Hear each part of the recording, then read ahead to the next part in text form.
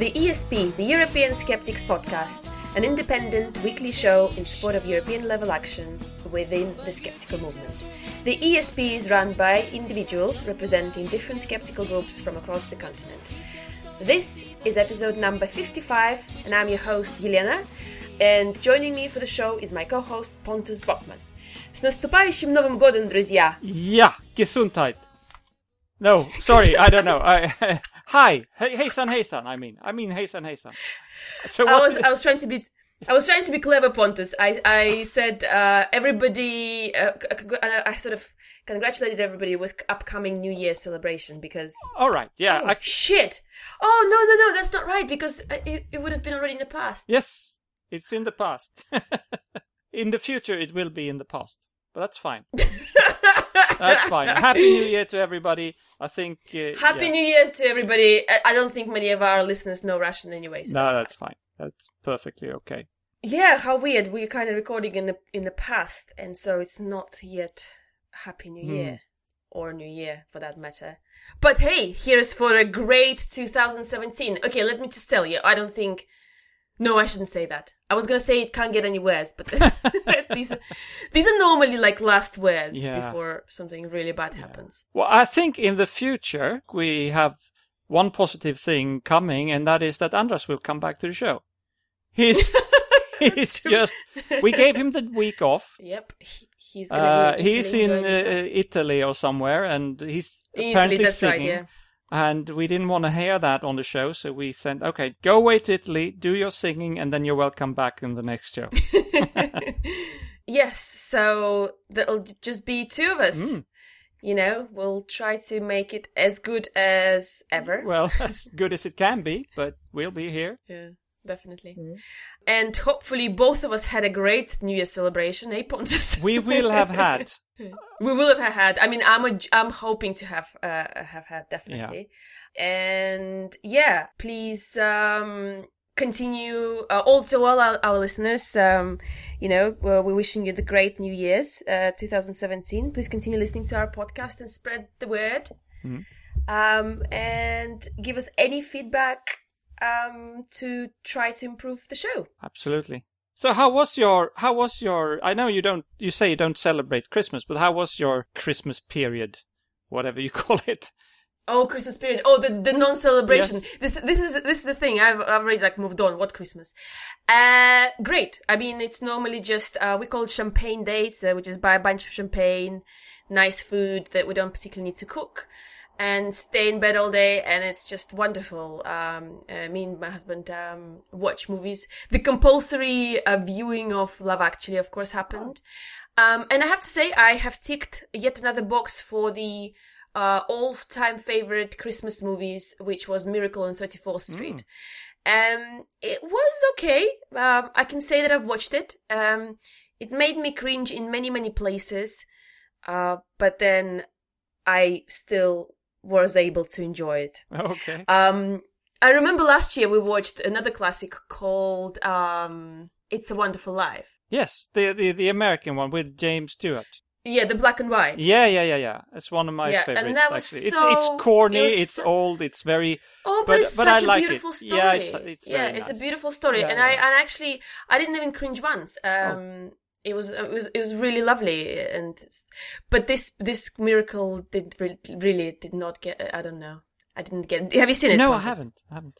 Yeah, it's just interesting to watch all these classics that people talk about, over the holidays, and get kind of acquainted with what's gone on. Because obviously, being grown up in a post-Soviet era, I missed on all the classics of Christmas apart from Russian classics. What are the big Russian classics? Please enlighten us. Well, there is one of the biggest Russian movies that everybody always watches over the New Year's period. It's called Stalin the Red-Nosed Reindeer? No? I imagine. No, it's about 4 friends who always go to sauna every year. Now, this is a very hard concept to explain because sauna in Russia is something different from anywhere you would experience normally. It's a gathering of naked men in this massive building where they all hit each other with the tree branches. It's really hard to explain. I don't know if anybody who ever experienced Russian sauna, they could probably guess, say, oh yeah, I know what she means. But anyway, they drink beer and vodka and mix it all together and get really drunk. So anyway, this is the tradition that those 4 friends had, and they went to the sauna and they had all these adventures over the New Year's, and it was really funny and exciting, and we would watch it every year. It's not a very good advertisement for Russian cinema. All right. No, what about you? Well, I have. How was you? My mother was born in Finland, so I know a little bit about saunas. So I'm familiar with the concept. Yeah, you know where they heat themselves with branch trees, and it kind of opens up your pores, and you emerge from the sauna looking ridiculously red. Yeah. And like my dad this is one of his favorite thing of all times. He probably would spend hours in the sauna. I'm sure it's not good for your heart. No. But yeah. All right. But anyways, so yeah, I was just asking how was your holiday with your family, because I know you were quite excited about the presents. Oh yes, it was very good. I was dressed up as Santa Claus as usual. I saw you. It was so awesome. Yeah, did you see me on Facebook? Yeah. My mother put it on Facebook. So, and so all the kids were beside themselves, and everybody was happy. And then there was snaps and very good food, and I think it was a big success. Excellent. Well, okay, I know it sounds like a corny question, but did you get something that you didn't expect to get in terms of presents? No, because I buy my own presents. Well, you did mention you bought yourself a present, but then I thought you might get something from somebody else. Actually, I did get a few things, very nice things from my daughters, and just nice. Small things, but good, and I appreciate it. They were very nice. I think in a present, this is when I can totally say that the size doesn't matter. It's not about how small or big the present is. It's about how much thought one puts in a present. So. Yeah. Very nice. Cool. All right. Well, hopefully Andres had a great Christmas celebration as well. Hope so. I'm sure he'll tell us later, and we'll crack on with the show. Today, I want to talk about what happened on the 2nd of January, 1860. It's a very interesting non-discovery. I didn't know how to call it, of a planet called Vulcan. It was announced by Académie des Sciences in Paris that this planet was discovered, but however, later on it transpired that it was all a bunch of lies. Well, no, it wasn't just a bunch of lies. It was a misunderstanding, and there was never such planet that existed. And of course, some of our listeners will know that Vulcan is the fictional planet in the Star Trek universe where Spock was from. Absolutely, yeah. Yes. So Vulcan was thought to be a small hypothetical planet that was proposed to exist in an orbit between Mercury and the Sun. And it was thought to exist because it was there was an attempt to explain peculiarities of Mercury's orbit, and the French mathematician Urbain Le Verrier hypothesized that they were the result of another planet, which he later named Vulcan.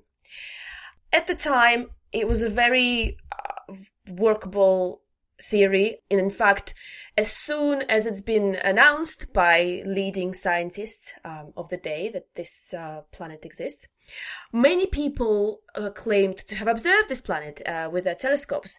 And back in the day, apparently, quite a lot of people had telescopes in their backyard. So we're talking about 1860s, maybe. Well, I don't know. I guess by that point, telescopes kind of developed quite considerably. Not only did this discovery make absolute sense within the mathematical framework of Newton's theory, it's how scientists managed to figure out that Neptune had to be there based on the wobbles of the orbit of Uranus just a few years before. So they kind of followed the same pattern, the same path of how they viewed the world at the time. And they said, well, okay, we've discovered this one planet, and it made total sense and kind of fitted into the framework. And now there's another planet. Of course, it's all working out really, really quite nicely. The self-deception comes in that over the next 20 years, people believed they saw specks of light that corresponded to what they thought Vulcan should look during an eclipse. These were not just amateurs, but men like professional scientists, like Urban Joseph Le Verrier that I've mentioned earlier, the most famous astronomer in the world and director of the Paris Observatory. Imagine if somebody like that would come on, I was going to say come on TV, but announce to the whole world that there is a new planet. Of course, you'd probably follow his words and, trust his opinion. Yes, of course. And he also, just a few years before, discovered Neptune. So actually, the whole theory, or the way that this discovery was later discredited, happened with the help of Albert Einstein. Always to the rescue, Einstein. I know, yes. As the story goes, Einstein's theory of relativity explains the same phenomena that people observed, but does so with completely different kind of structure or picture than Isaac Newton. And in Newton's theory, gravity is a property that leaps across the space between two bodies, a force that pulls on you. Einstein didn't just say, my numbers are better. He said you have to fundamentally change that picture of gravity, that understanding of what the property of reality are. And by saying that, he basically showed and proven that they didn't have to have that planet there to explain whatever was observed in the sky. And what does the story of the Vulcan teaches us? Well, I think it shows us how hard it is to understand what nature is telling us and how hard it is to understand when nature says no. So there is this famous phrase that a single brute fact can undermine the most beautiful theory. But that's not how it worked for Vulcan. And it's still not how it works. Until you have a framework that allows you to see that there is an alternative to what you thought before, you can't easily assimilate new facts. And people kept discovering Vulcan because the way they saw the world required Vulcan to be there. And it took Albert Einstein to prove the framework in which Vulcan became not only non-existent, but unnecessary. And I think it's the beauty of science. Yeah. It didn't matter that one of the most prominent scientists of the time announced something that later happened to be not there, but the new discoveries helped us to understand better of, why we made this mistake and to see the world, or this particular, obviously, instance, for what it really was. Yeah, I love this little story. There's obviously a lot more in it, a lot more background on Einstein's work, but it's just a little illustration on how scientists can be wrong and how they can correct themselves, and how in the end the truth wins. Yeah. also I want to think. Yeah, but that's how science works. I mean, you do the best with what you have, and then somebody later comes in and say, "Hey, this is not how it works. You don't have to have this planet. It all works out if you apply this model instead." And then say, "Oh, yeah, we were wrong," and then science corrects itself and it moves on. To better knowledge. And it also was quite interesting to read how people followed this opinion of the prominent scientist, and how they kind of said, of course, yeah, I can see it. They all physically could prove that this planet existed where there was nothing there, and they could probably even maybe, imagine certain things in the sky, because obviously it's far away. Yeah, and even see it. So they thought they saw it, but yeah, absolutely. And you could probably make out shapes. I don't know what they've seen in their telescopes, and they go, oh yeah, that's where it is, explaining it. Maybe a bit like seeing face on the moon. I don't know. Yeah, maybe. Did somebody saw also sorts of things on the moon, didn't they? Shapes and faces. Oh, and things. But yes, so I think it's a really great story. And it happened on 2nd of January, the day of when our podcast is released. So that's a great coincidence. Oh, good. Very interesting. There we go. Let's quickly cover some events between the 2nd of January and the 8th of January. There's only 4, so we'll be really, really quick. Don't go anywhere.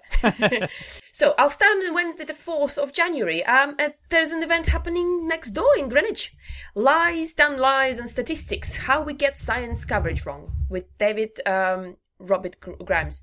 I'm sure we've advertised that event before, but it's an interesting topic. Over to you, Pontus. On Tuesday the 5th, we have in Göteborg the Epiphany pub with the Swedish skeptics. In Sweden, the 6th of January is a holiday, so they're celebrating that. This is a religious holiday, but they find it funny to celebrate the religious holidays, even if they're not really religious. Yeah.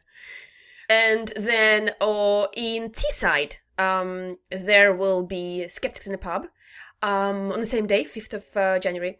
And it will be about modern media and how to survive it with Graham Smith, about many myths and legends that are generated by newspapers, news magazines, TV news. I like how they call it myths and legends. It's a very nice way to put it, isn't it? Yeah, absolutely. Yeah. And then on Friday, the 6th, in Delft, in the Netherlands, there will be a social skeptics in the pub. And I think that's all we have for the week. It's a slow week. I think most skeptics are on holiday. Yeah. Yeah, not a lot of things going on. Yep. So apparently, thousands of researchers across Germany are bracing for the likelihood that after the 31st of December, they won't have an online access to hundreds of journals produced by the Dutch publishing giant Elsevier. Negotiations about a massive collective deal with the company stranded earlier this month, and many German institutes seem determined not to budge, even if it complicates the lives of their researchers. So there was a consortium of hundreds of universities, technical schools and research institutes that joined together in 2014 to form a project deal to negotiate a new nationwide arrangement with Elsevier and other publishers for online access to journals. And the formal talks began in August. And the stated goal was to draft a contract that would go into the effect from January 2017. More than 60 participating organizations have since cancelled their current subscription. On December the 2nd, the science organization in Germany, which coordinated the deal, released a statement saying that Elsevier's initial offer did not meet its requirement for open access and that the company was asking too much money. Now, this is where I really have an issue with this. I think it's this whole deal's ethics, I guess, in a way. So obviously this publishing company has got a lot of power and a lot of market share for publishing papers. And of course now they're trying to squeeze the organizations to pay them more money. And I really think there shouldn't be access to journals and published research shouldn't be about whether you have enough money to pay subscription or not. And unfortunately, obviously, it all came down to it. And other than just stamping my foot on the floor and saying, I'm not happy about that, I don't see how anything else what can be done about this situation. I'm hoping that they can come to some sort of agreement, but it will be a shame if they don't. Like I mentioned before, that it seems like they're even saying they're gonna do it. They might even cancel the petition, even if it complicates their lives. Because of course there are other sources that you can access, researches and published papers, but more sources you have, better science you can produce, I can imagine, and better information you can have at the tip of your fingers. So, fingers crossed, because that's what we do as skeptics. The negotiations will come to a good ending and the agreement will be reached. But it's just really upsets me when the greed of the big companies takes But I think there's over. An interesting parallel here to when music became free on the internet, basically free, with Spotify and other things, or iTunes was the first big international thing. And it's the same, and also with books, it's easier to spread books now. You don't need the middleman anymore. And maybe we've come to the time where research doesn't need to be hosted by for-profit companies anymore. And you can release it directly from one researcher to another through the internet, of course, and the new technology. The only thing I see that is problematic here is the peer review, because that costs money. And if you, as a company, if you're a magazine and you host, you have the you want to publish the research, but you want to have it peer reviewed first, and that costs money. Somebody needs to pay for that. But you don't necessarily have to pay Elsevier for that, because they are an aggregator of these research. But I don't know where it will all end. It's very important that we still can afford peer review, but it's also very important that access to research becomes available to everybody who needs it. Yeah, definitely. I mean, so we'll keep an eye on the developments with that, and if there's anything new that will become available in the New Year's, we'll keep you posted. Yeah, I'm sure there will be developments. The question is how it will end. Yeah. So there are a few European countries who have had to sign an agreement with Elsevier and accepted whatever deal that the Elsevier wanted. But I think it looks like Germany does not want to budge. They don't want to pay, so interesting. All right. There you go. On another news item, we have talked before about how the churches in the Scandinavian countries are losing members, which indicates dropping religiousness in the north of Europe. And now it seems that we can look at the Netherlands to a similar development. This is not about membership into the churches, but there's a survey that's showing that less than 50% currently in the Netherlands say that they are religious in any kind of way. So that's pretty interesting. So more than half of the Dutch people are saying that they are not religious. They don't believe in any kind of God.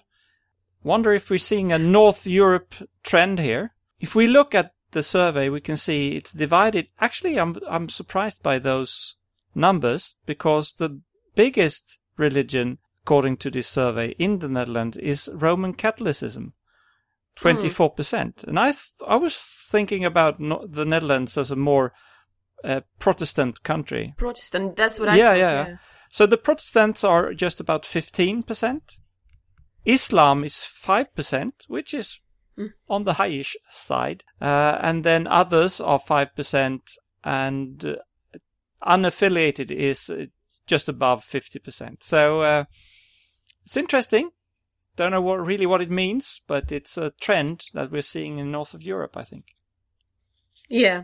I actually think I might be a little bit, but I thought 50% is low. I thought there's more non-religious people in the Netherlands. Well, but, there's a difference between the people who go to church and the people who consider themselves religious. A lot of people, I think, don't go to church, but still have a private idea about religion, and they feel that, I don't go to church because I don't subscribe to the organized religion, but I still have a private conviction that I still cling to. And I think those are two quite different numbers. Yeah, sure.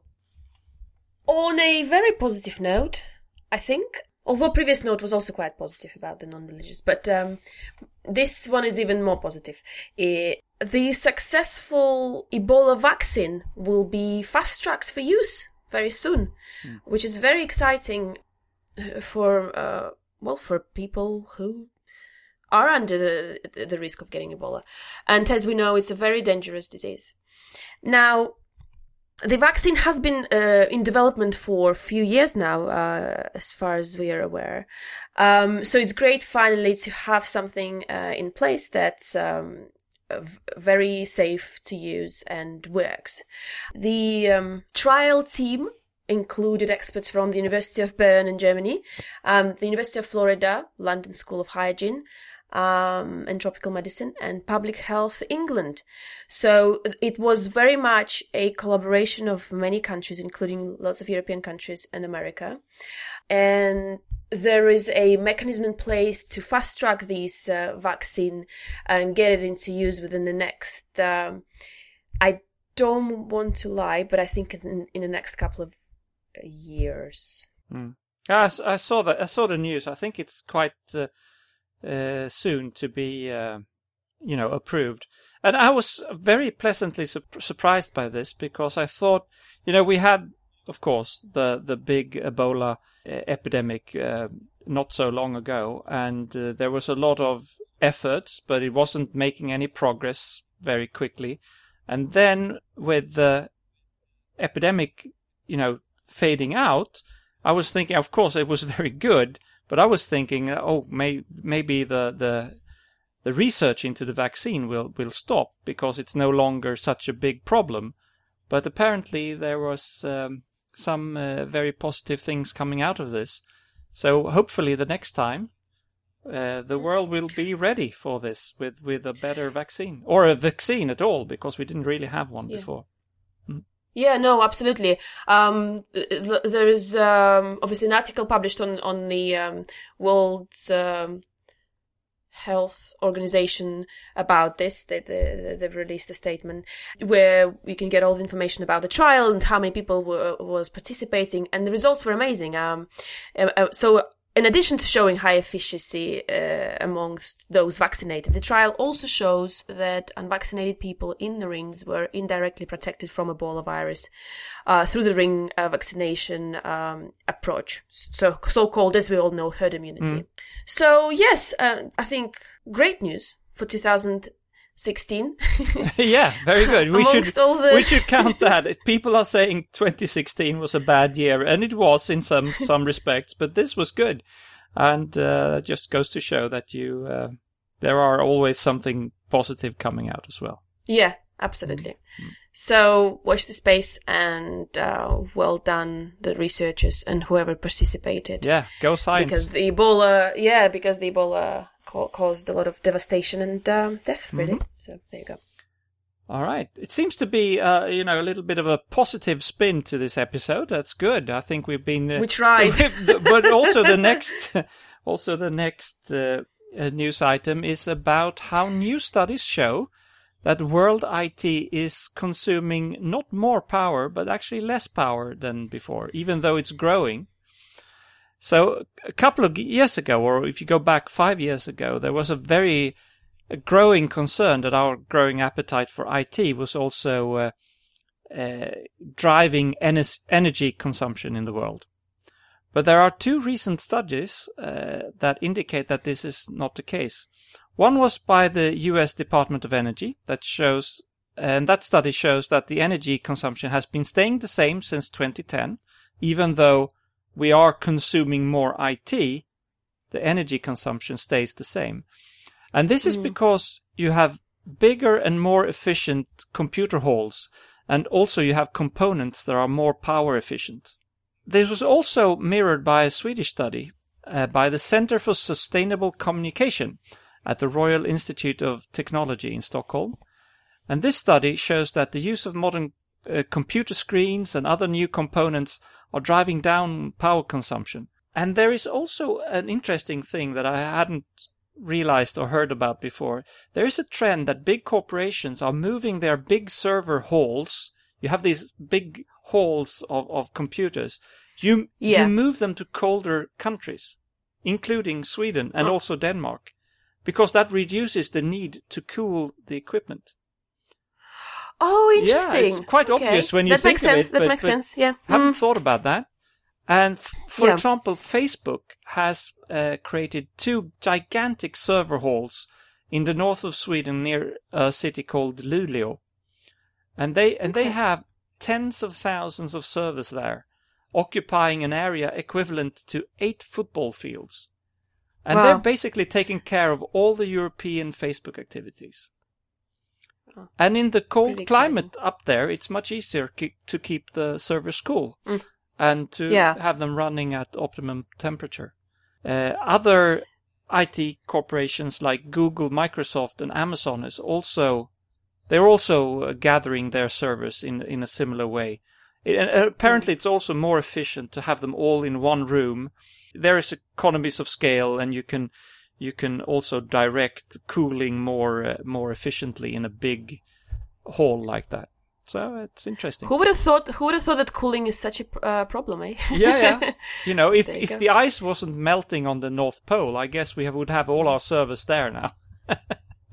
I'm still waiting for some researchers. I'm still waiting for some researchers to come up with the idea of how to put ice back into the North Pole. So yeah. All right. And South Pole. Because of course we all seen this terrible video of how much ice there is left. Very little. Or little ice, yeah. Yeah, very that's true. Little ice left. But there you go. Maybe first we'll try to save all the computers and then we'll save ice. Oh no, that's not the right order. Yeah. I think maybe polar bears should be higher on the agenda. But I think in the world we're living, IT is higher. Oh, yeah, I'm sorry. And now it became negative. Now it became negative again. They have all my sympathy. Yes. Well, I still strongly believe that there is probably some research that is going on. We need to get on it and get some information. Well, if we can get the polar bears to actually run these facilities in the north, then they will have job security and we would have better IT. Yeah. You heard it here first. Well, I shall round this up with a news. Well, it's not actually news. It's just a small reminder to all who were not aware of it yet that detoxes don't work. Oh, really? Yes. It's the end of the year. The holidays are in full swing. Everybody's drinking and having good time, overeating, all the wonderful things. And of course, the industry of detox is on the rise, particularly in this time of year. I'm sure it's on the rise overall. And as many of you are probably aware, there are things like herbal, vitamin, mineral, and other natural supplements. Various forms of electromagnetic devices are used. Colonic irrigation and enemas, exciting. Oh. Various forms of skin bruising, whatever that's supposed to cure. Cupping, sauna, and other means of including extensive sweating. I'm talking about Russian saunas. Homeopathy, ear candles, food baths, and it's just the list goes on and on and on, and countless amount of detox therapies. One of the bigger underlying things about those therapies that I mentioned, they're very cheap to run and to achieve, but they cost a lot of money. And there was the article published on a website of well-known guy, David Wolf. I don't know how many of our listeners know him. The Avocado Man, yes. The Avocado Man. About how gentle vaccine detox for children and adults can remove heavy metals and other toxins from... what did you say?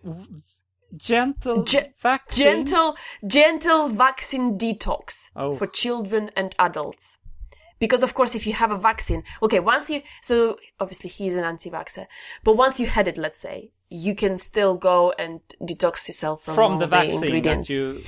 Because vaccines consist... But this is the quote from the website. Oh, boy. Whether you believe vaccines to be harmful or not, one has to admit that all the ingredients added to vaccines cannot be good for anyone, especially children. And so, of course, David Wolf has got a detox specially for you. And Boy. One of the things that he's suggesting is detoxification bath. I'm not going to go into it. It involves oil mixtures made up of tangerine, rosemary, geranium, Jupiter berry, of course, because that's always great for your detox. You can use garlic, probiotics, omega-3. So all these things are good for you if you had a vaccine and you want to detox your body from all the ingredients. And of course, the sources that this article is quoting are things like Daily Mail. Well, we didn't really know that Daily Mail is a very prolific scientific paper. Peer-reviewed journal, I think. Yeah. Peer-reviewed journal, yeah. But apparently, it's been quoted as a very reliable source. Or, for example, another paper called Living Traditionally, or Organic Lifestyle magazine. So it's, all very questionable. But the truth of the matter is that the therapies recommended for detox are very diverse, but yet they have one important feature in common. They are not based on anything remotely resembling good evidence. None of them are proven to do anything. So I'm shocked. Yeah. So, and although even the experts who are sympathetic to alternative medicine admit that while there are hundreds of randomized controlled trials on drug and alcohol detox, there are no such trials on detox programs focusing on environmental toxins at present. And so detox is certainly more of a sales pitch than a science. Again, clever marketing people, they got it figured out. Whilst there is a total absence of sound evidence for benefits, some of these treatments have been associated with risks which depend on the nature of the treatment and can be particularly serious with diets, supplements, and colonic irrigation, especially colonic irrigation. I know a little bit more about it because there's somebody who I know kind of used it, and it could be very dangerous. Yeah. And yet detox is a big business. A recent survey, these are the figures I've got from America, unfortunately. Haven't got any figures from Europe, but suggested that 92% of US naturopaths use some form of detox. 90%? 92%, yeah. I'm not surprised, actually. I wouldn't be surprised if maybe similar kind of percentage is used of naturopaths in England is using the same. But don't get yourself fooled, guys. And the things we have to remember, that we need to ask the basic questions when we look at it. What are the toxins and the toxicants? What evidence exists that they damage our health? To begin with, that's a very good question. How do we quantify them? How do we diagnose that a patient requires detox? And which treatments are effective in eliminating which toxins? And so currently there is no sufficient evidence to answer any of these questions. And until the situation changes, we will remain very skeptical about these detoxes indeed. Absolutely. Have yourself a merry little detox. So it should be a new Christmas song. Yeah. By Edzard Ernst. I have to say that quite a lot of what I've spoken about was taken from the article published by Edzard Ernst on his website, edzardernst.com. With a very clever title that I love. Have yourself a merry little detox. So there you go. I have a logical fallacy for today, and it is a sunk cost fallacy, also known as Concord fallacy. So the reasoning that further investment is warranted on the fact that the resources already invested will be lost otherwise, not taking into consideration the overall losses involved in the further investment.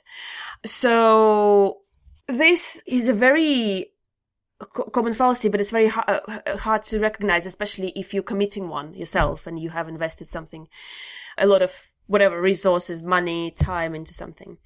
But I want to mention a couple of people that comes to mind, and the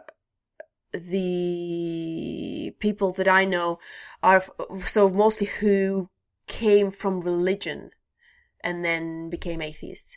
So there's two people. One of them is ex-pastor Ryan Bell, and he actually left religion after spending 1 year without God. That was his experiment. Oh yeah, that was the guy. Yeah, that was I recognized the name. I just was. Yeah, very interesting. That?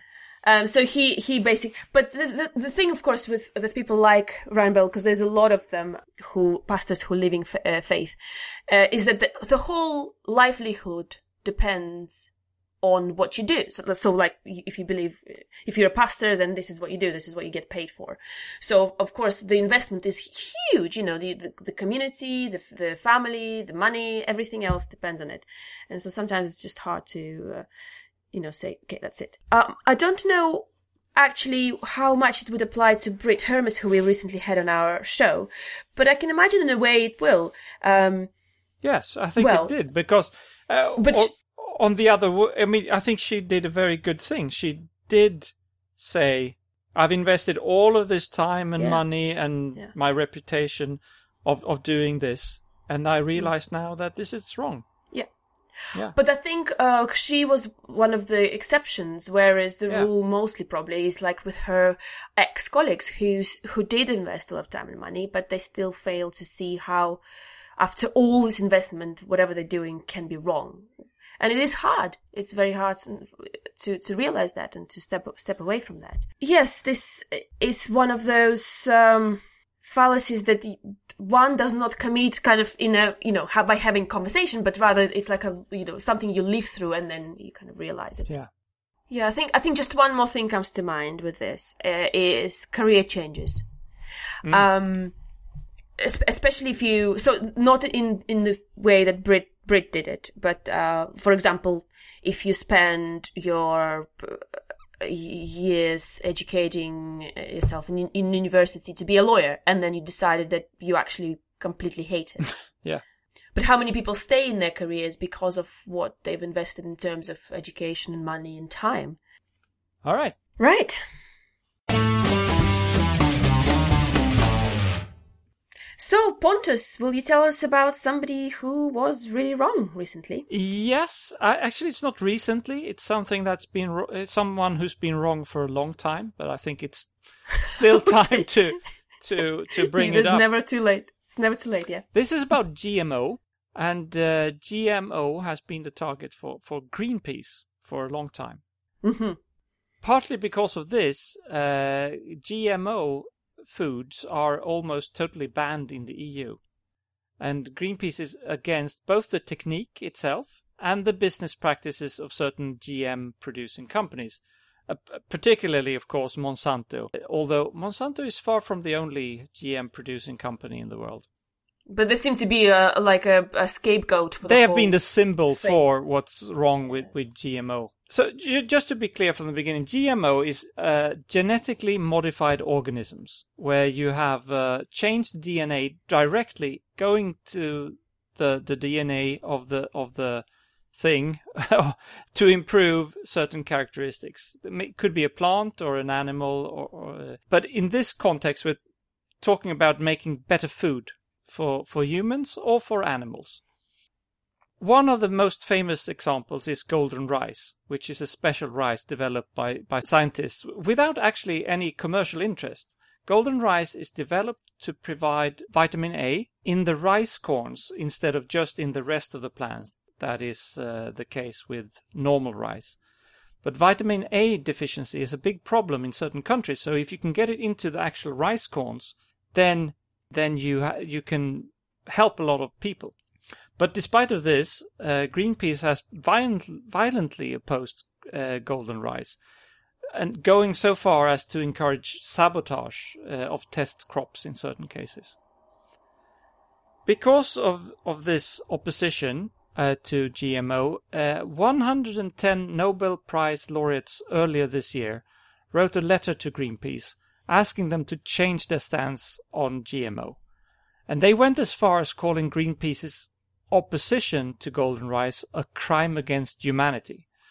Yeah.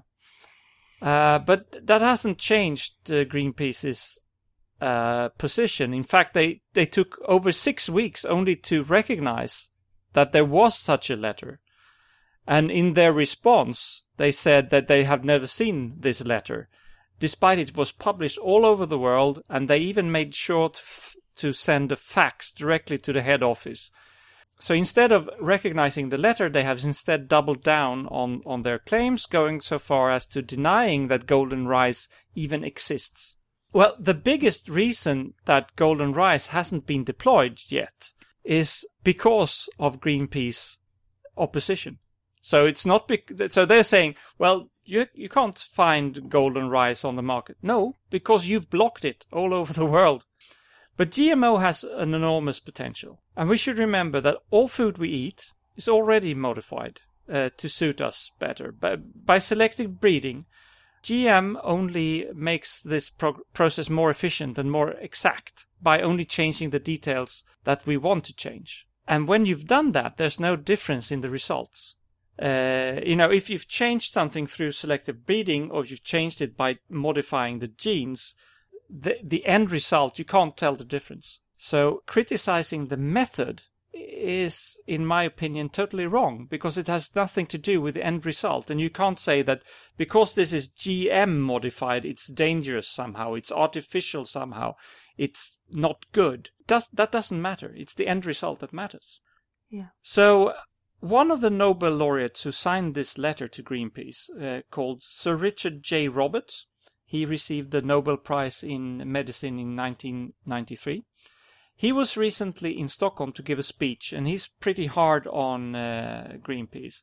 His assessment is that Greenpeace's opposition is purely ideological and emotional. He also argues that the idea of GMO and Monsanto being evil is actually a big moneymaker for Greenpeace, because it's an easy way to invoke emotions and to drive lots of the donations towards Greenpeace. So I think he has a lot of good points, and for being absolutely unscientific, which they are when it comes to GMO, Greenpeace gets today's prize for being really wrong.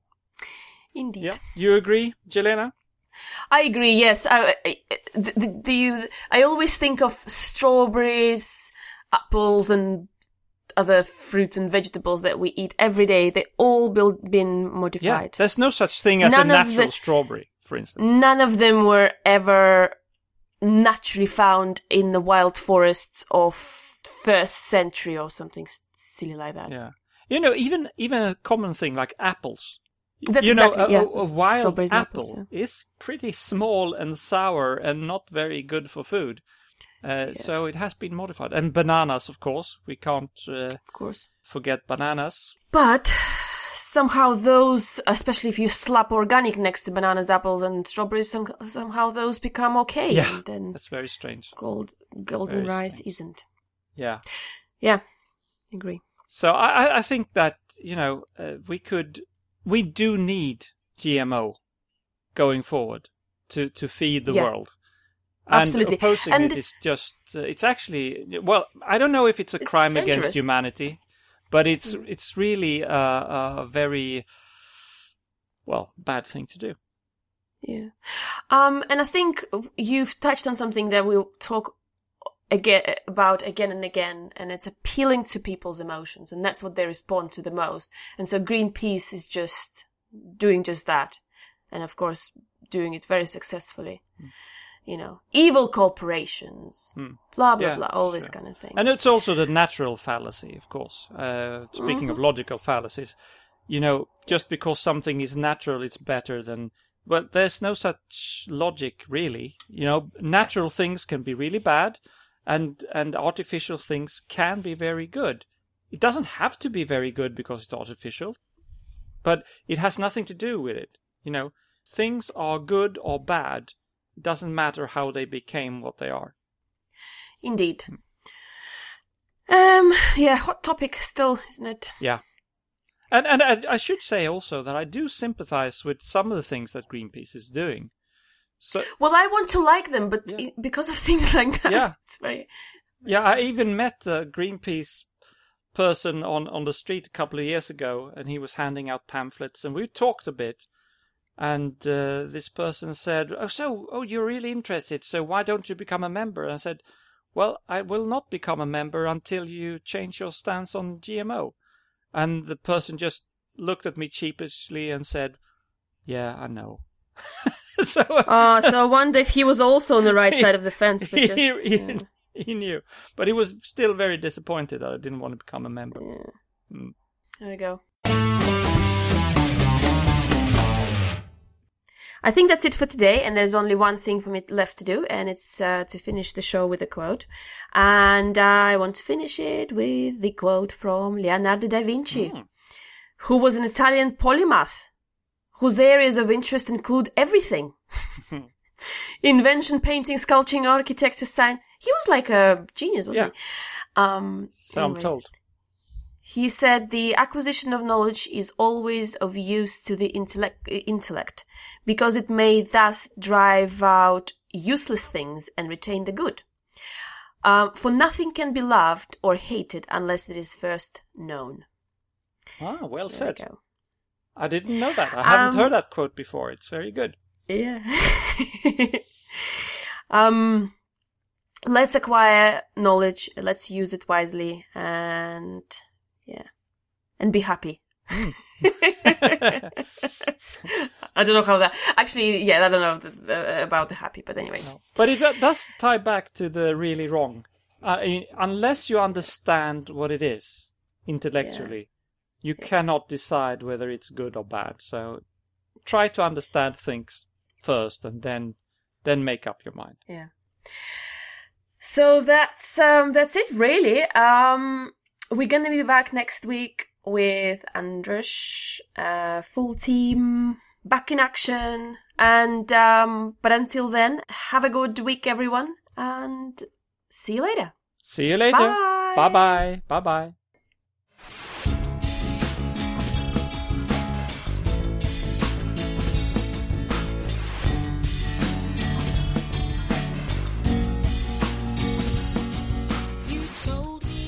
This has been your ESP experience. The show is produced and recorded by TheESP.eu. Join us again next time, but until then, please send your feedback, comments and death threats to info@TheESP.eu. We would also love to hear your ideas and suggestions regarding future episodes, as well as news from your country of residence that might be of interest to others across the continent.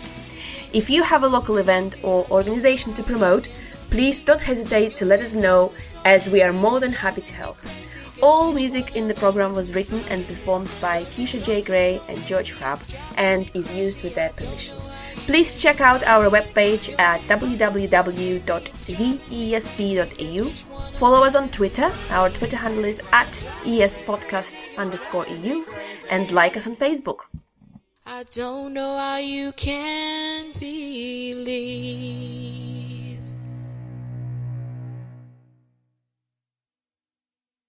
I'll start again. For fuck's sake. Just leave it and do something else. Oops. That's my cat. Attacking one of my shelves. Okay. Who's winning? The shelf or the cat? I don't know yet. No. But don't hit the microphone, please. I know. Bloody thing.